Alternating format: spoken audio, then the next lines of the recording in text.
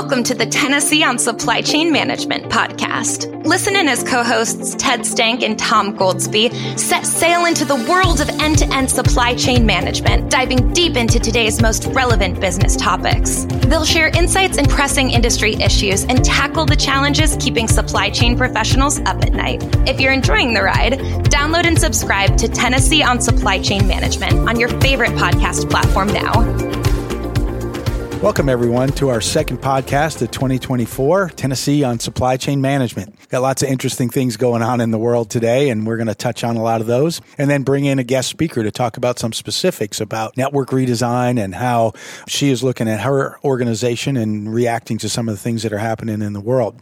First, let me introduce my co-host today, Lance Saunders, not Tom Goldsby today. Lance Saunders, many of you know Lance, one of our rising faculty.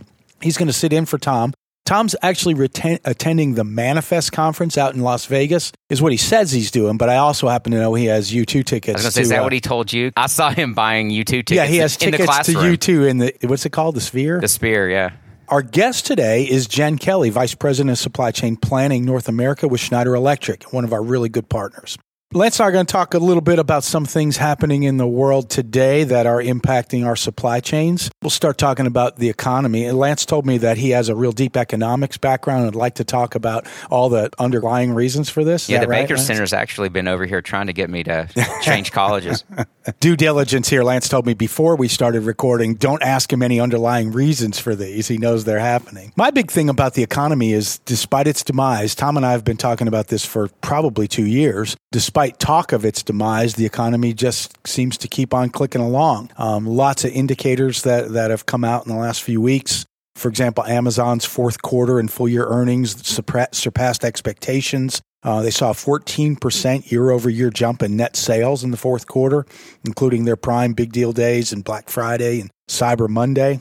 One big retailer, I think Walmart, reported some pretty similar statistics. A lot of other things coming out, too. Lance, what are you seeing? It's really interesting. I'm like you. Every time I go to the Wall Street Journal, I see jobs added, economy grows, and then we also see that people they're pessimistic about it. So I don't really know what to think overall, but I think it's really interesting. There still is a appetite for people to buy goods, and I think those retailers that are doing a good job of giving people what they want and doing the predictions, which we're going to talk about planning today, are really seeing some of those investments since COVID paying off now. Yeah. And, one sector of the economy that had been suffering for quite a while now was the transportation and logistics sector, as we had so much inventory after COVID because we just stocked up and all this period of destocking. But there's actually recently some indications that freight is starting to surge again. And so we can start seeing some of that excess capacity go away and probably expect freight rates to rise. We're already seeing it in ocean shipping, something we'll talk about later on because of things that are happening in the ocean environment that are causing prices to increase. I think it was the middle of last week, the jobs report came out. The expectation was, I think, 150,000 jobs added, and instead 353,000 jobs were added.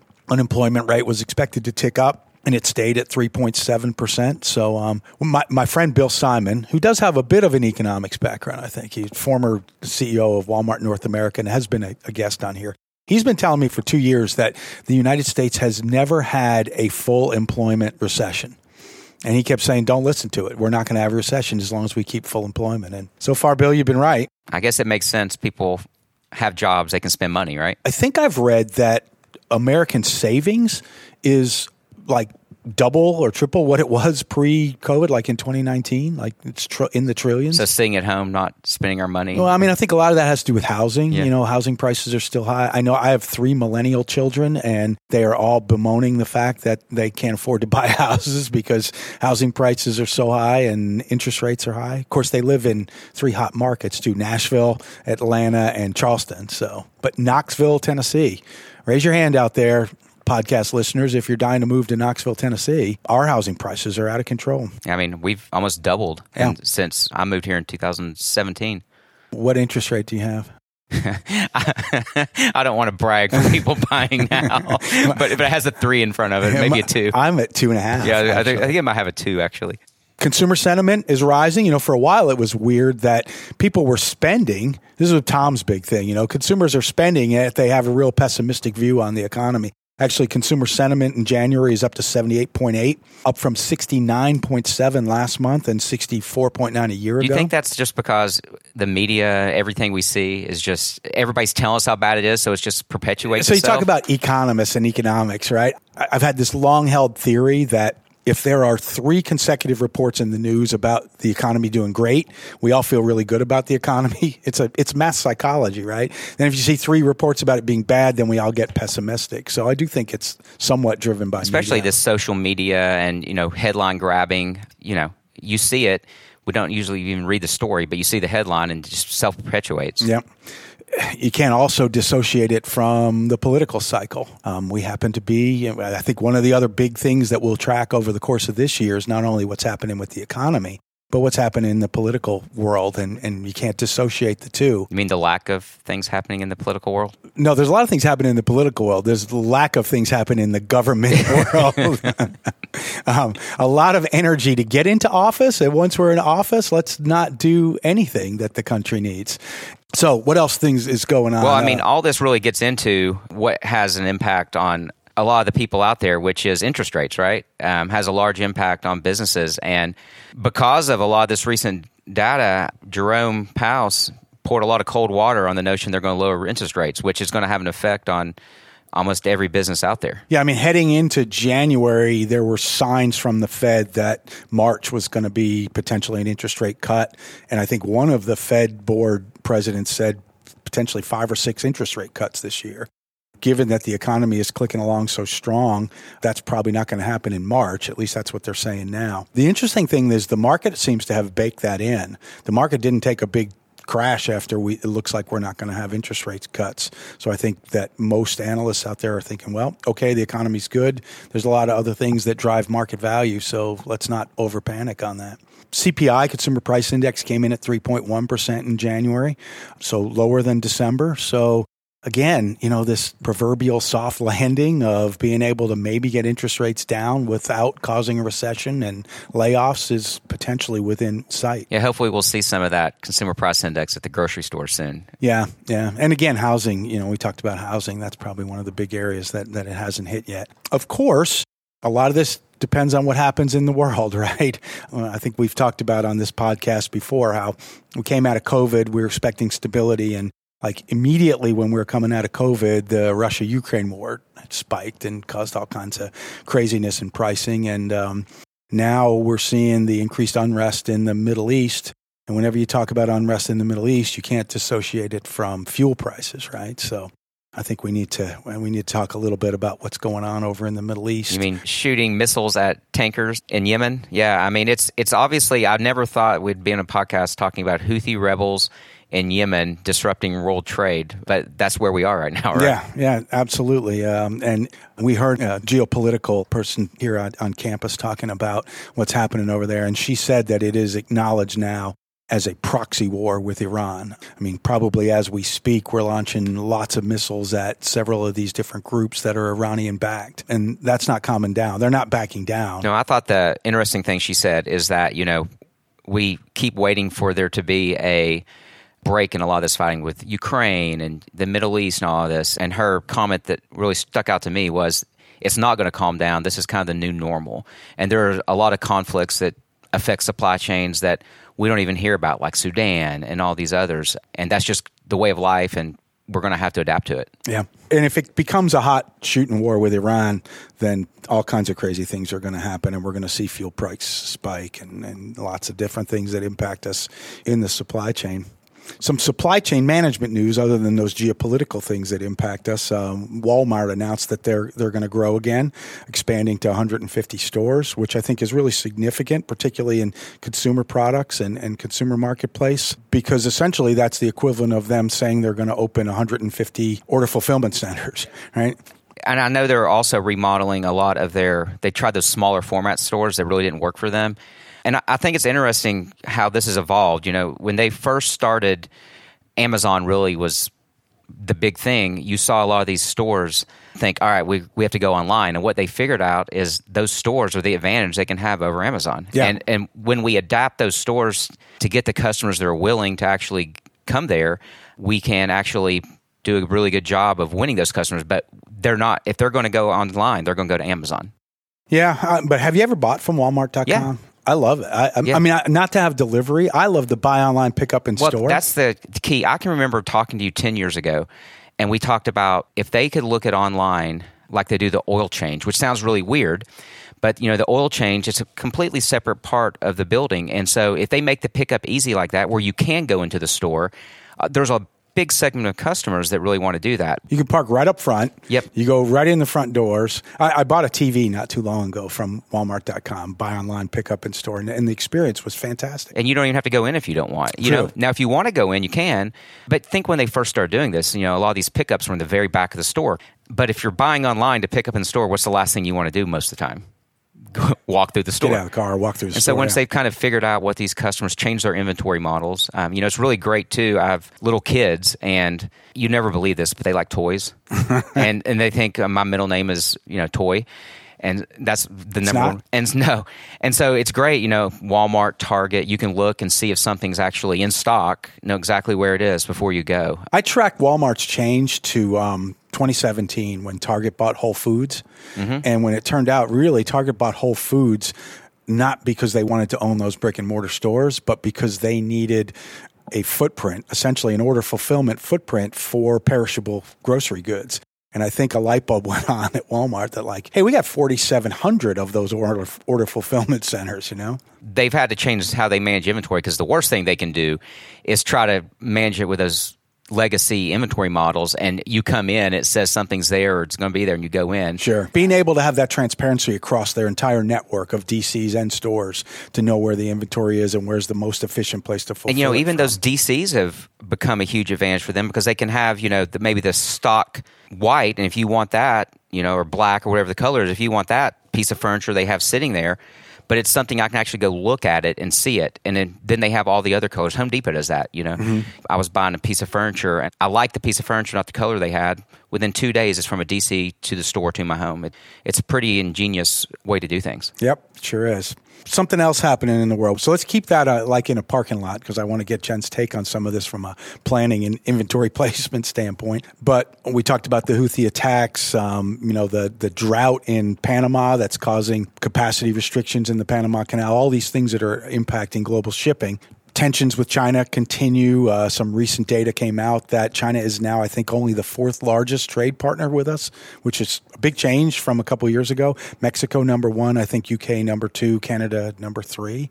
So that's pretty significant. That's a good trivia question for next Tuesday. Absolutely is. But other things that are happening from a regulatory standpoint, President Biden's executive order on supply chain resiliency, signifying a turning point for U.S. business, saying that there's going to be regulatory constraints, if you will, on certain industries and where they source from, and really trying to drive nearshoring or even reshoring for some industries. I think that's a pretty important happening on the supply chain world that we need to keep our eye on. So a lot of these things that kind of boil down to supply chain managers having to be dynamic in looking at economic issues, geopolitical issues, obviously competitive issues that are causing people to have to constantly dynamically realign their supply chains. So we asked Jen to join us. Jen, again, VP of Supply Chain Planning. So assume you have big responsibility, Jen, for all the placement of inventory in your network for Schneider Electric. Absolutely. You want to tell us a little bit about your job and how you come to Schneider Electric? I know it's recent for you, right? Yeah, so I've been with Schneider now almost 3 years, leading planning for North America. So really what that encompasses, demand planning, production scheduling, materials planning, really that end-to-end planning piece for our supply chain. And before I got into this role with Schneider, I actually worked for Morton Salt, so more commodity-based, where I was with their supply chain planning organization and then sales and marketing, and really started my career with ExxonMobil as an engineer. So what I've loved about my role in planning right now with Schneider, and I think is so really impactful, is just the fact that of having engineering, operations background, sales and marketing really makes it beneficial when you think about planning, because planning is all pieces, all parts of that company coming together. So Jen, given all these crazy things happening, I know you said that one of your big areas of focus is your changes in the way you're looking at your network design and how you're planning your inventory and where you're placing things. Could you go into a little detail on that? Yeah, absolutely. I would say, starting out of COVID, probably like all companies, it was really that focus of saying, how do we localize or how do we bring our production back into North America? One of the things I think Schneider did very well was take advantage of our global production footprint and really try to optimize our supply chain, but realizing that we need to make sure that we have speed to the market, we can act quickly. We started bringing things back within North America, within the region. Even from a manufacturing standpoint? Correct. Yep. We are investing heavily in our production footprint in the U.S., also in Mexico. So really trying to shorten our supply chain wherever possible and wherever we can. Again, that was kind of coming out of the agility play, looking to, have less lead times, less disruptions. But now we're seeing that really continue when you think about the CHIPS Act, Made in America, all the industrialization efforts coming to the U.S. So it was great to kind of get a little ahead of that work stream there. Yeah, that's interesting you bring that up. I was going to ask you how much that's impacting. I just talked about the executive order and, this emphasis on critical product lines. And clearly in the business you're in, electric utility and provision of electricity, that's a pretty critical business area. So. Yeah, and when you think about the industrialization or all of the new companies or manufacturing that's built up, the equipment that Schneider Electric puts into those new facilities is significant. So we need to make sure that we're producing locally to support all the other companies or peer companies we're talking to make sure that we can support their growth plans as well. Do you contract out maintenance of all your equipment, or is that part of Schneider's business as well? It's part of ours. So we do have a services department that does all the maintenance too and maintains. So tell me, ballpark figures, how many SKUs are you dealing with? Globally, we have about 290,000 SKUs. I was going to say, I'm working with them on a project. Oh, that's right. Lance is working on planning. I was going to tell you the technical answer. It's a whole bunch. You're an engineer, you said? Yes. Oh, okay. I'm an industrial engineer. So that sounds more like an economist answer than an engineering answer. I'm an imaginary engineer. I would say it's way too many. So if anyone's out there listening, SKU rationalization is a passion of mine and one that we need to deploy. Raise your hand if you're in supply chain and SKU rationalization isn't a passion, but yeah. What other kind of internal changes are you making in response to these? I know we've talked a lot about planning and planning technology, those kinds of things. Lance working a project with you on planning as well. Be interesting. I think they use Excel for everything. No. You can't get number one on Gartner if you're using Excel for everything. Exactly right. Thank you for mentioning that. Congratulations. Thank you. It's something we're proud of. You asked kind of what else we're doing. Some of the things that we're doing is really looking at our supplier base. So we've invested heavily in ourselves, which is fantastic, right? We see the demand coming, the growth coming, and we're investing in our production footprint. But one of the key things for us has been making sure that our suppliers are investing at the same rate and can keep up with us. So, I mentioned we have over 290,000 finished good references. That doesn't cover all the materials that we plan and over the 3,000 suppliers that we have and need to manage within North America as well. So it's a very extensive network that we have. And so trying to grow with, 3,000 suppliers, double-digit growth year after year, has proven to be a little bit more challenging than probably one would hope. So that's been a big focus for us. And while you're trying to reshore, or at least to Mexico too, has that been a struggle, finding supplier capacity as you've tried to pivot back to kind of a more of a nearshoring philosophy? Yeah, we've actually deviated a bit from that. So long-term view strategy is absolutely still kind of nearshoring with our suppliers. But what's been so critical for us is trying to keep up with the growing market. And so where we've needed to, we have looked at some supplier development back overseas, back in Asia, just with their kind of speed to market and to supplement the suppliers that we have in the U.S. and Mexico mainly. How about talent? Have you seen that as a challenge as you've brought capacity back either onshore or to Mexico? Have you been able to find enough talent, not only in planning, but in your supply base? Yeah, I would say overall from a talent perspective, it was really tight coming out of the COVID timeframe. Something Schneider did very well was stay on top of the market trends, as you guys just spoke to, and made sure that we were paying competitive wages and that we could stay ahead of not trying to play catch up, but retain our talent that we had. It's going to continue to be a challenge, though. I think that's one of the things that we see is even, partnering with University of Tennessee. We're getting great talent, great recruits coming. It's really keeping people in their jobs long enough to make that impact. What we see is a lot of people looking every year saying, okay, I've checked this box, what's next? So we're challenging ourselves to say, how do we change the mindset of some of our newer employees and saying, how do we retain them and really make an impact in their current roles? Are you finding a lot of you're paying the competitive wages? What I find from students especially today's generation is they're focused on things that, even people my age, salary was just such a big deal. And there's just things outside of salary that seems to drive them. How have you guys focused on those issues for retainment? Yeah, I would say one of the things that drew me to Schneider Electric in the first place was just what we stand for from a sustainability perspective. If you think about the electrification that's going on right now, Schneider Electric is at the heart of that and bringing clean energy globally and bringing energy to, locations in the world that haven't had the benefit of having access to energy. So for us, we've really tried to tap into that and show that we're more than just a salary or a dollar figure to people, but that what you do when you work for Schneider Electric is that you're having a sustainable impact on the world around you. And so I think that for us has been a great differentiator. This is kind of off topic, but I know Schneider is traditionally a French company, European company. How does that culture, obviously the sustainability issue probably is a function of that. I know that benefits tend to be pretty different for Schneider than most US-based companies.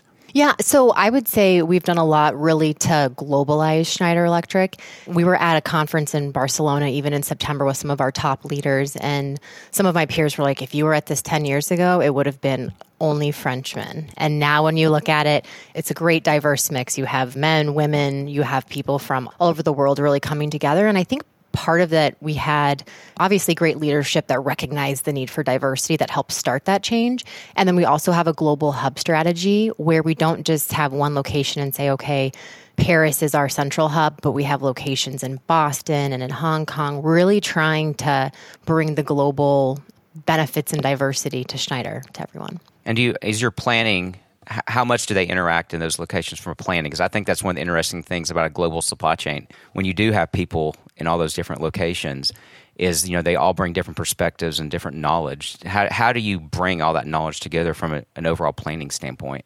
So we actually have a global planning organization that sits across the various regions. So I have planning for North America, and then I have a peer that has planning for Europe, and then we have someone that has planning for Asia with a global planning head.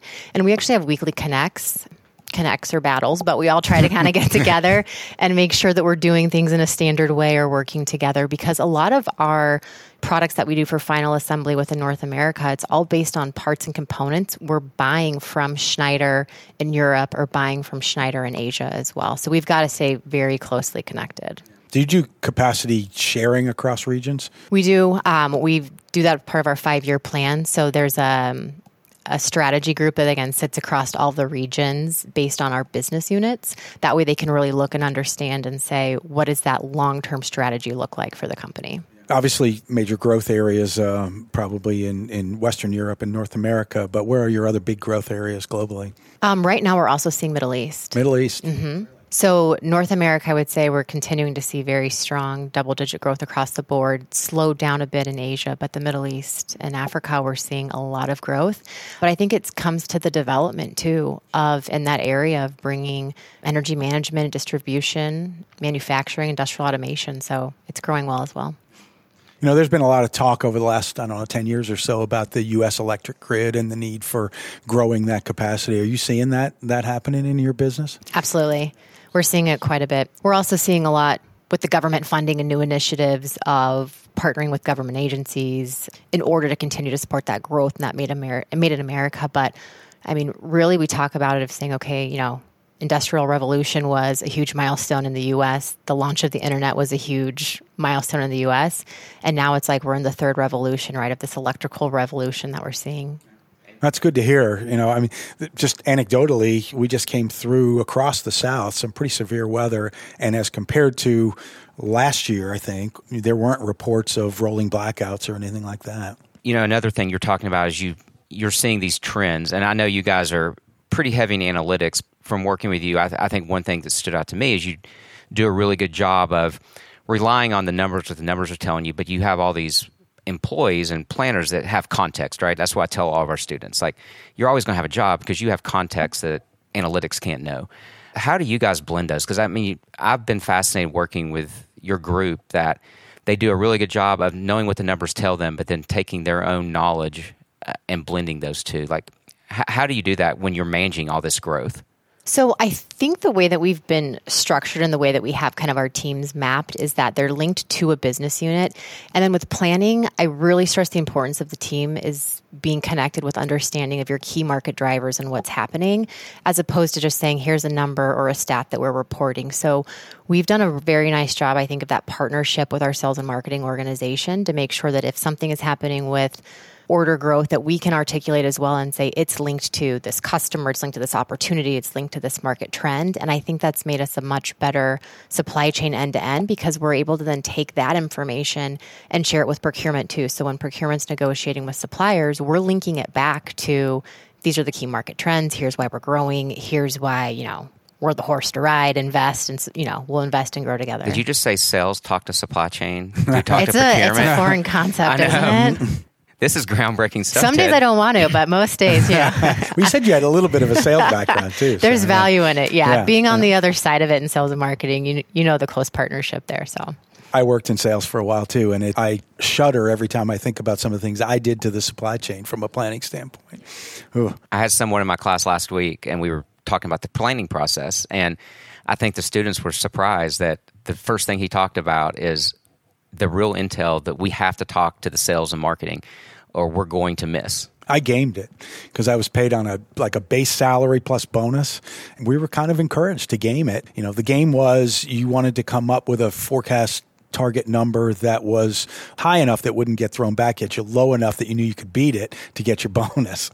And we did some awful things. This was 30-some years ago, though, so we weren't sophisticated. So the statute of limitations has passed? Yeah, I think so. I didn't tell you who I worked for either. So. So on the planning front, what other kinds of initiatives are you looking at to try to improve the way you're able to accurately have SKUs in the right place, the right time? What we've done at Schneider is we've built our own end-to-end control tower. So it's really bringing visibility to kind of planning, but every single order you can get visibility, you can get alerts of if there might be a risk to an order shipping on time.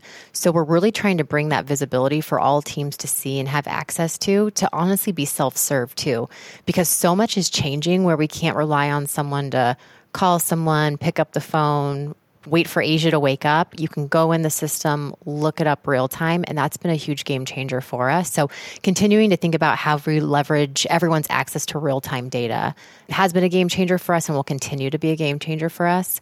We are leveraging more too of what we call our ACT capabilities from that, so really driving automation within our end-to-end control tower as well. So how do you manage with all this data, focusing it in on the important parts so that the people making these decisions don't get overwhelmed? So what I think we've tried to do the most is categorize our SKUs. And so really say, okay, here are your fast movers, or these are the ones that are linked to our high revenue products. That way we can help and let the system just run for our, what we call our medium or rare movers, and keep our eyes focused on the most impactful for the organization.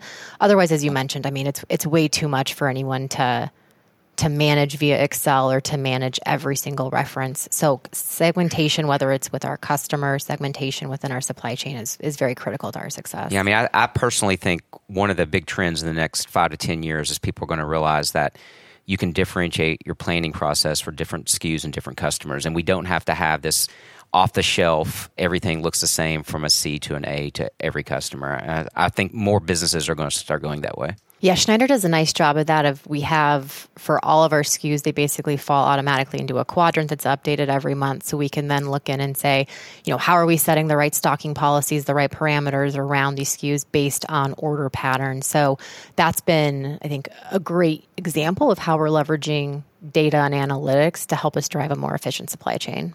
Everybody's talking about generative AI these days. What kinds of initiatives you got going on in there, particularly in the planning space? So right now, I'd say our main focus is looking at demand forecasting.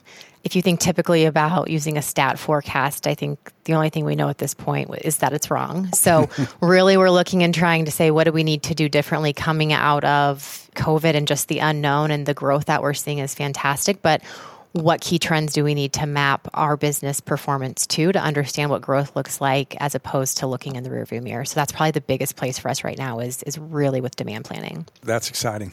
All right. We are nearing the edge of our time. Jen, we've really appreciated you having time to spend with us. Any final parting shots you have? Thank you for having me. And I told my son if I got a chance, I was going to tell him hello. So I will say hello to my daughter and my son, and we'll throw in my husband as well. Awesome. That's right. I meant to mention early on that Jen comes from a true basketball blue blood. She's a UCLA grad. For those of you who aren't old enough, UCLA won about 9 in a row and 10 out of 11 a while back in the 60s and 70s of basketball national championships. And 1 in 95, I think, as well. 1 in 95, yeah. And so here she is at this football school, was able to attend a Tennessee basketball game last night. A win versus LSU, I'll note. So yeah, it was a great first experience and get the win. But I would say if UCLA was playing last night, I would have had to go for them. I get it. Lance, thank you for sitting in. No, thanks for having me. So this is a wrap. This is Tennessee on Supply Chain Management. You can find our podcast on any of your favorite podcast sites. As always, if anybody has any ideas, questions for us that you'd like us to cover, gsci@utk.edu is the email address for you to send things in. And with that, we will sign off. Thanks, everybody. We'll see you next month. Thanks for tuning in to Tennessee on Supply Chain Management. If you enjoyed the episode, subscribe today on your favorite listening platform to get all of our episodes as soon as they drop. And don't forget to take a moment to leave us a rating. Have any questions, thoughts, or feedback? We'd love to hear from our listeners. Email us at gsci@utk.edu. Join us next time as we continue pulling back the curtain on the world of supply chain, educating and entertaining you along the way. Until then, listeners.